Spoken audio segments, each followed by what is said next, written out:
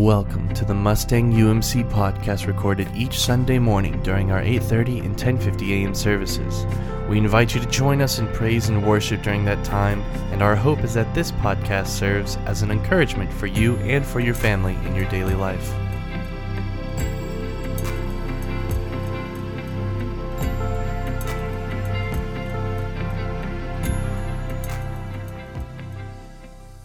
And let us remain standing for the Word of God, taken from Revelation chapter 19, beginning at verse 6. And then I heard what seemed to be the voice of a great multitude, like the sound of many waters, and like the sound of mighty thunder peals, crying out, "Hallelujah! For the Lord our God, the Almighty, reigns. Let us rejoice and exult and give him glory.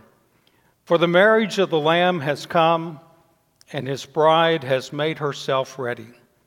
To her it has been granted to be clothed with fine linen, bright and pure. For the fine linen is the righteous deeds of the saints." And the angel said to me, "Write this: Blessed are those who are invited to the marriage supper of the Lamb." And he said to me, "These are true words of God."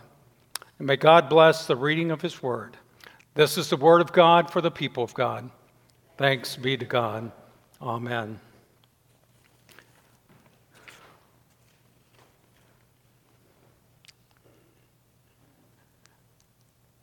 So my name is Chris Tiger, and for those of you who may not know who I am, I'm Aaron Tiger's father.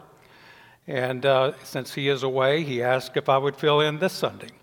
I am a minister in the United Methodist Church, and so I'm glad to be able and privileged to be here this morning.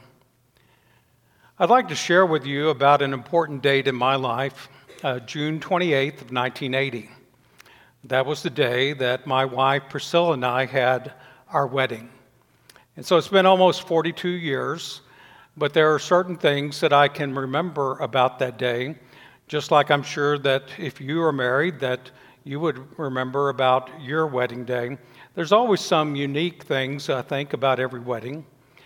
And so one of the things about our wedding is that this was my great-aunt Bond's 95th birthday. And so when we were looking at the time to set our wedding, and this was the date, I thought, I better check this out with Aunt Bond. Because we'd had a big birthday for her 90th birthday, and her 95th birthday seemed like another time that we might want to gather the family to celebrate. And so I went and traveled to her house and asked her about this wedding. And she was gracious and said, well, the family would be getting together anyway. And so we made sure that everybody knew that it was my Aunt Bond's birthday that day. The second thing that I think was special about that day and about our wedding is that my wife Priscilla made her own wedding dress. I haven't really heard a lot of people that have done that, but she is a good seamstress, and she wanted to do that. So she made her wedding dress. And now, 42 years later, she can still fit in it, which is also pretty amazing. Because I couldn't fit in my wedding clothes, I can tell you that. The third thing that I would share is that Priscilla's father, George Campbell, had been fighting cancer for about 5 or 6 years.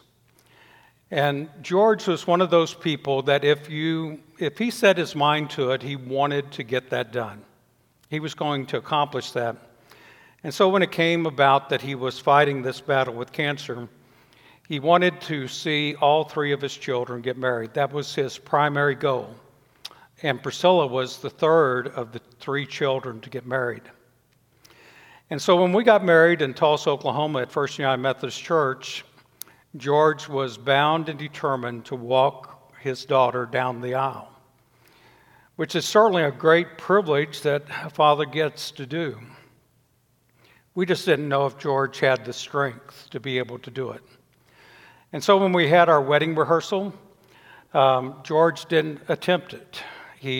We had Priscilla's brother, Mark, stand in his stead, and he walked Priscilla down the aisle.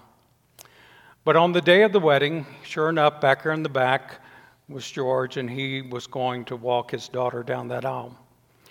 Now, First Methodist in Tulsa is a large church. It's sort of a cathedral-style church, and the walkway is maybe 3 times as long as the walkway here in your church. And so it was going to be quite the task for him to accomplish. But he did.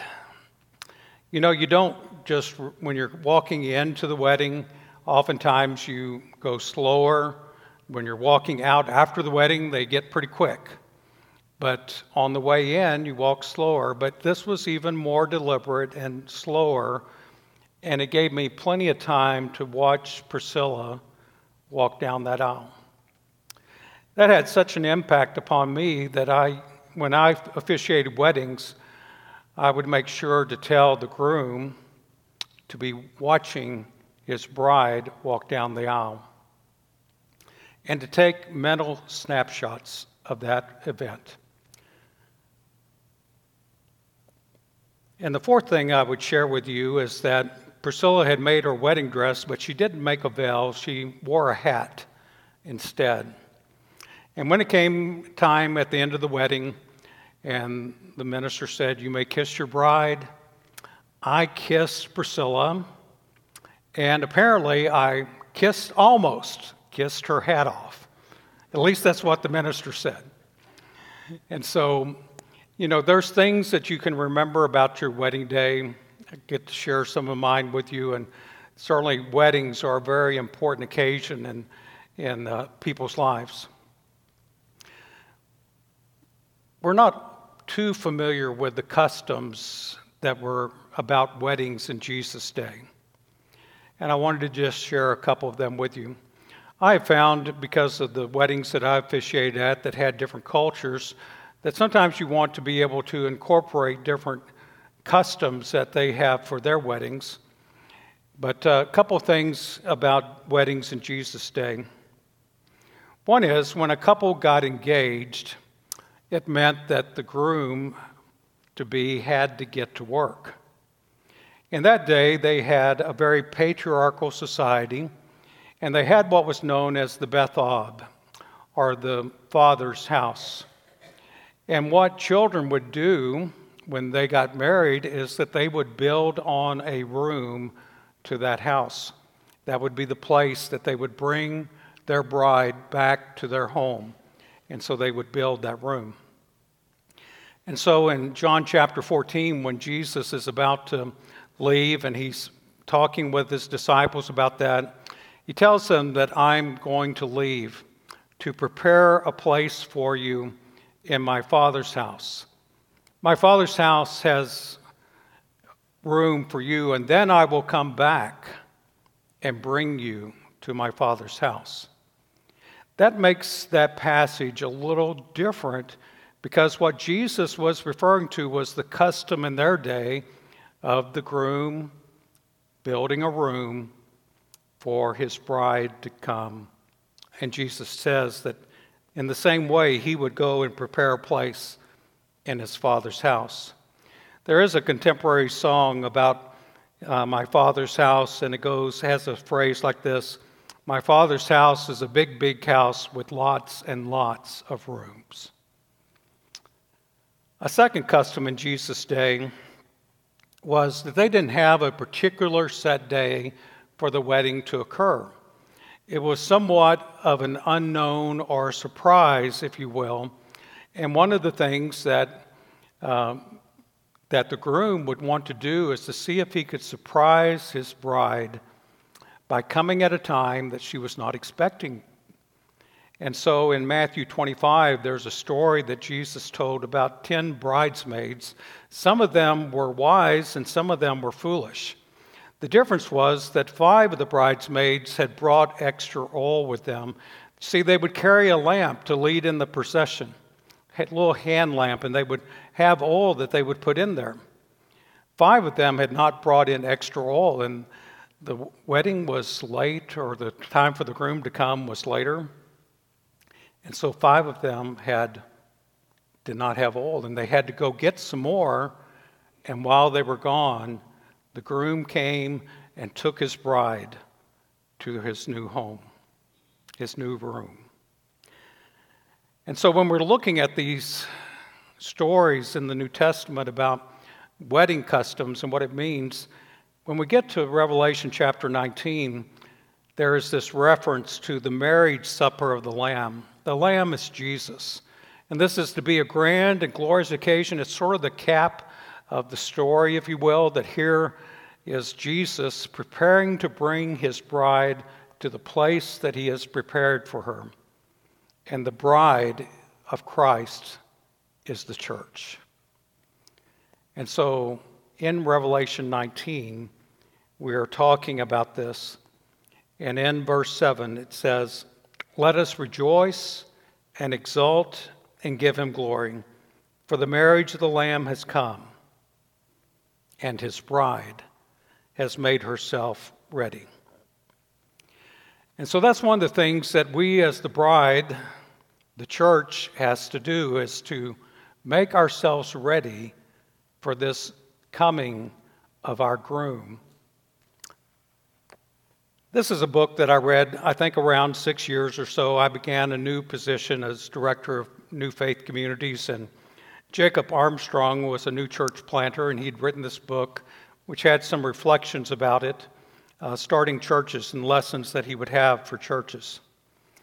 It's often said by authors that the first sentence is the most important sentence of the book. And so when you see Snoopy writing his book, he always starts it, "It was a dark and stormy night." Well, the first sentence of this book was very interesting. It grabbed my attention. It was, "Your wife is ugly." And so this is what he wrote. "Your wife is ugly. I looked around. He was talking to me. Your wife is ugly. I was at first confused and then pretty quickly offended. I had recently been invited to join a covenant group with some other pastors from across the country. Our first few meetings had been online, but we were now gathered for our first face-to-face meeting. We had been discussing some of the issues facing the church. The tone had grown critical and cynical as we had begun to do the easy work of pointing out all the things wrong with the 21st century church in America. We had a lot of material to choose from, including examples from our own denomination and our own congregations. We were clever, we were cute, and we were cutting the church down. Somewhere in the midst of that conversation, John, a pastor from North Carolina, said to me, "Your wife is ugly." First, he's never seen my wife. Second, my wife is beautiful. And third, where I come from, that type of insult results in a throwdown. When I was talking about this with the staff, they said he went Will Smith on her. And so, you get the idea. This is not something that you take easily, to have someone say your wife is ugly. But John didn't let the awkwardness linger long. Isn't this what we say to Jesus when we talk that way about the church? And we all knew what he was saying. The Bible refers to the church as Jesus' bride. For Jesus, the church is a thing of beauty. Jesus loves the church. And here we were saying how ugly she was.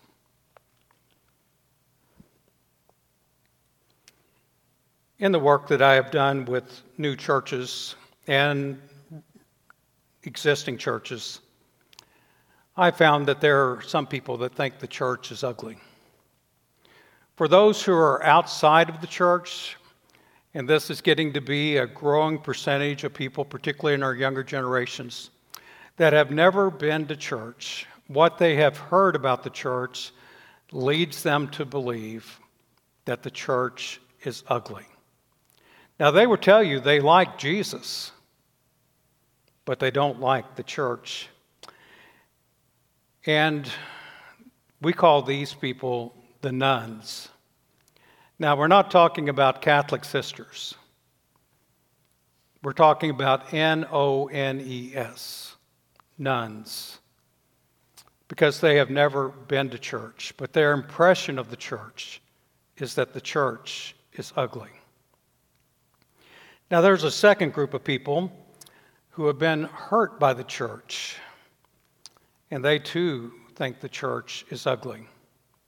Whatever had happened in their experience of church had led to a deep hurt, and they now believe that the church is ugly. We call these people the Dones, D-O-N-E-S, because they are done with church. The third group of people are inside the church. And this was what Jacob Armstrong had experienced with his friends, that they became critical of the church because of its shortcomings. And there are people within the church that think that the church is ugly. Now, sometimes it's because on a local level there may be some harsh things going on in a particular church. And when that happens, sometimes the church splits. And some people go this way, some will go this way, but there are some that they just leave. In the United Methodist Church, we don't necessarily have splits happening in churches. Because of the connected nature of the United Methodist Church with other congregations, we tend to form new denominations. Now, this has happened several times in our history, but we are going through a point of history now because there are issues facing the United Methodist Church. For years and years, we have been trying to deal with what we call LGBTQ inclusion. And it's not an easy task because that is the presenting issue, but there are many other things that are deeply rooted in the things that we tend to disagree about. And so in the midst of this, we've tried to have a general conference, which is the overarching body of the United Methodist Church. It's the legislative branch of the church that can form new options, new rules for the church. And we had a special session of General Conference in 2019. We were supposed to have our regular session of General Conference in 2020, which was postponed because of COVID, and then 2021 postponed, 2022 postponed. And so now we're looking at 2024. And as we live in this history of the United Methodist Church, oftentimes it seems like we are the untied United Methodist Church rather than the United Methodist Church. Now you need to think about that because that's just a typographical area and you just change two letters. But it is seemingly more untied than united. And so we have to deal with these kind of issues in the church and many others. And at times we inside the church can think the church is ugly too. 10 years ago, I received a phone call from our bishop, Bishop Robert Hayes, and he was offering me the opportunity to be a district superintendent. This was not something that I had ever desired. It was something that I hoped I never got a phone call about.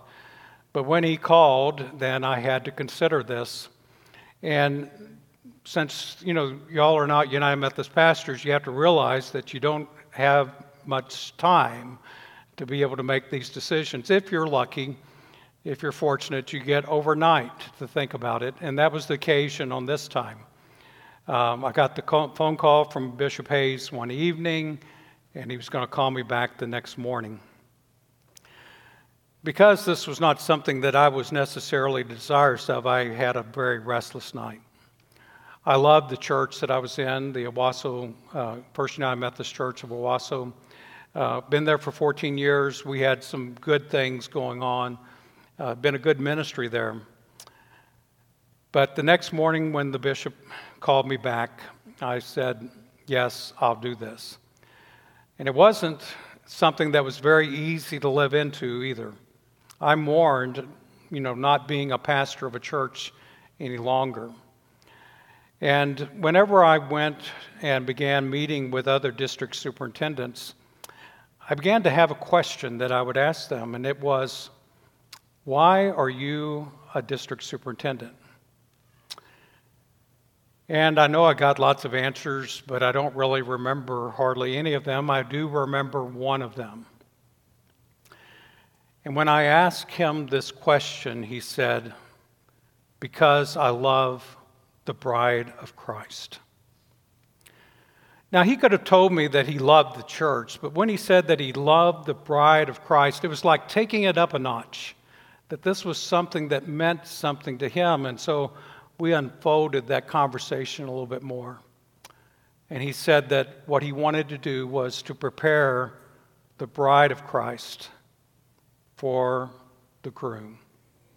Whatever he could do to make the bride of Christ, the church, more ready to meet her groom, he was wanting to do. And so I thought that's a worthy call about why be a district superintendent. In the songs that I had asked Reuben to sing today with the Church's One Foundation, the reason why I ask is because there were different words that meant something to me in this song. I don't think that I necessarily did the first verse, but let me go back if I can. I'm trying to give a little bit of room there for the video person back in the back. But the first verse of this is, the church's one foundation is Jesus Christ, her Lord. She is his new creation by water and the word. From heaven he came and sought her to be his holy bride. With his own blood he bought her, and for her life he died.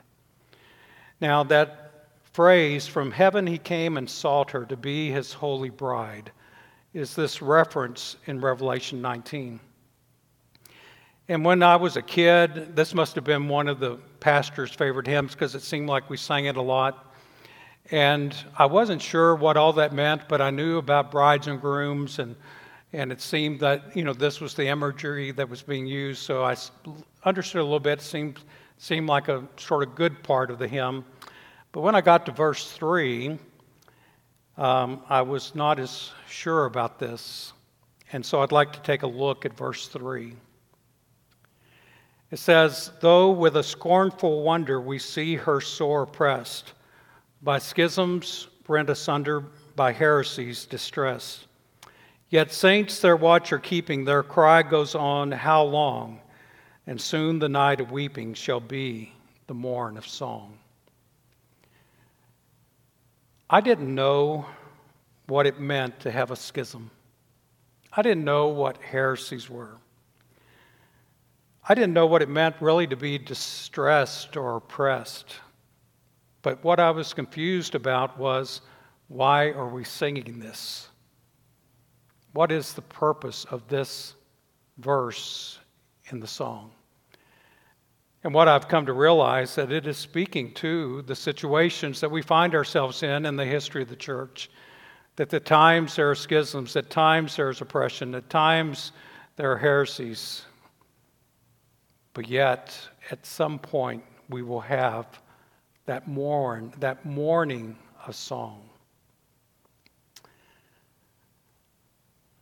One of the things that I've been saying for probably over 60 years, because I didn't really start going to big church until I was about 5 or 6.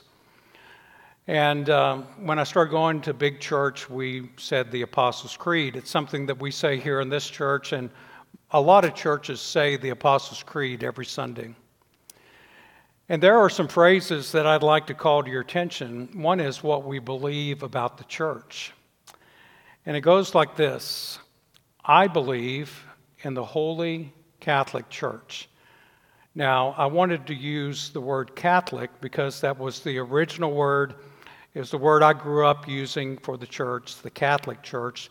There's been a lot of confusion about that because we think about the big C Roman Catholic Church, and we think, why is we as Protestants affirming that we believe in the Catholic Church? But actually, this is a little c, and it stands for the word universal. And so that's the word that y'all use when you affirm your faith I believe in the Holy Universal Church. The thing that's happened is that because of that confusion, we have emphasized that word Catholic or the word universal more than we have the word preceding it, which is the word holy. I believe in the Holy Church. Now, the reason I know that this is the intent or the emphasis of the Apostles' Creed is that the word holy is used 3 times. Now, when we translate it into English, it doesn't come out all that much, the third phrase. But I want to go over the phrase before it and the phrase after it. It begins by saying, I believe in the Holy Spirit, the Holy Catholic Church, and the communion of saints. And the word saint literally means holy ones. And so when we get to this part in the Apostles' Creed, we have this sense of holy, holy, holy. I believe in the Holy Spirit, the Holy Catholic Church, the communion of the holy ones. You and I are called to be holy. And I believe that the Holy Spirit empowers the saints to be holy. And when the saints are holy, the church is holy. And so when we look at these verses, we realize in verse 8 of Revelation 19 that it says, to her it has been granted to be clothed with fine linen, bright and pure. And the fine linen is the righteous deeds of the saints.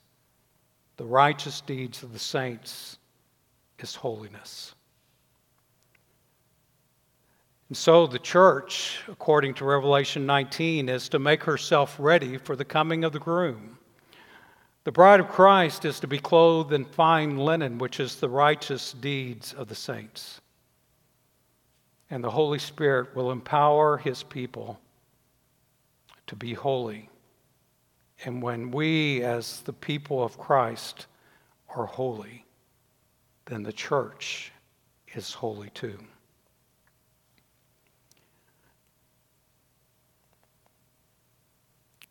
Jesus longs to see his bride, his beautiful bride clothed in righteousness. And this picture in Revelation 19 is of that moment when the groom comes and the bride has made herself ready. And although that time may be a surprise, we don't know exactly when that's going to occur, that the bride is ready and she has clothed herself with fine linen, bright and pure. Now, I told you earlier that one of the things that made Priscilla and I's wedding special is that she'd made her wedding gown.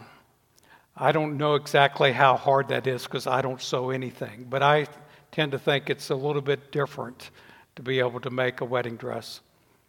What I remember about the dress is that it was beautiful. It was white. It was a little shiny, and it made me think about these righteous deeds, which are to be the clothing of the bride. In Isaiah 61, it talks about the wedding garments, and it says that the bride should have the garment of salvation and robes of righteousness. And so it is that Christ, our groom, is waiting for that day when the bride will be shown and she will be ready with her righteous deeds. Jesus has a strong and very bold belief about the church. In the Gospels of Matthew, Mark, Luke, and John, it doesn't say a whole lot about the church, but there is one statement about the church that came after Peter had made his confession of faith that Jesus was the Christ, the Son of the living God. And this is Jesus' response to him. I tell you, you are Peter, and on this rock I will build my church, and the gates of Hades will not prevail against it. I will give you the keys of the kingdom, and whatever you bind on earth will be bound in heaven. Whatever you loose on earth will be loosed in heaven. The church, according to Jesus, is powerful. It is so powerful that the gates of Hades cannot withstand the attack of the church, cannot stand against the church in its strength. And not only that, but we have been given keys to the kingdom, and we can bind things here on earth that will be bound in heaven. We can loose things here on earth that will be loosed in heaven. The church is powerful. And what we have to realize is that in the history of the world, the greatest movement that has ever occurred is the movement of Christians and the church. Nothing compares to the church in its influence and impact upon our world. We are a part of the greatest movement that the world has ever seen. And we are empowered by the Holy Spirit to be holy people who make a holy church.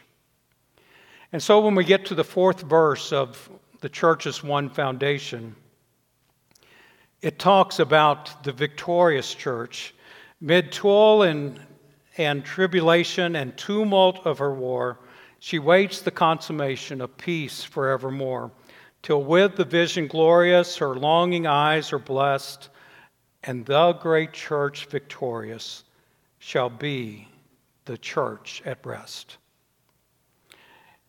At that moment in the future, whenever it may come, when the groom comes back for his bride and takes her back to the place he has prepared for her in heaven, what a wondrous and beautiful day that will be. And so, church, I want you to know that as the bride of Christ, you are beloved. Now, a few weeks ago, Aaron preached a sermon about being the beloved of God. The love that a groom has for his bride is the same love that Jesus has for us, for you and for me. We are beloved. And our part is to get ready for that coming and to prepare ourselves, to clothe ourselves with righteousness, with holiness, that we are to be holy, holy, holy. And when we are holy, we are what the church is intended to be. And all these people that think that the church is ugly will be shown something different, that the church is beautiful. And so when the world wants you to believe that the church is ugly, remember that you are not. You are beloved and you are holy. You are beautiful in Jesus' eyes.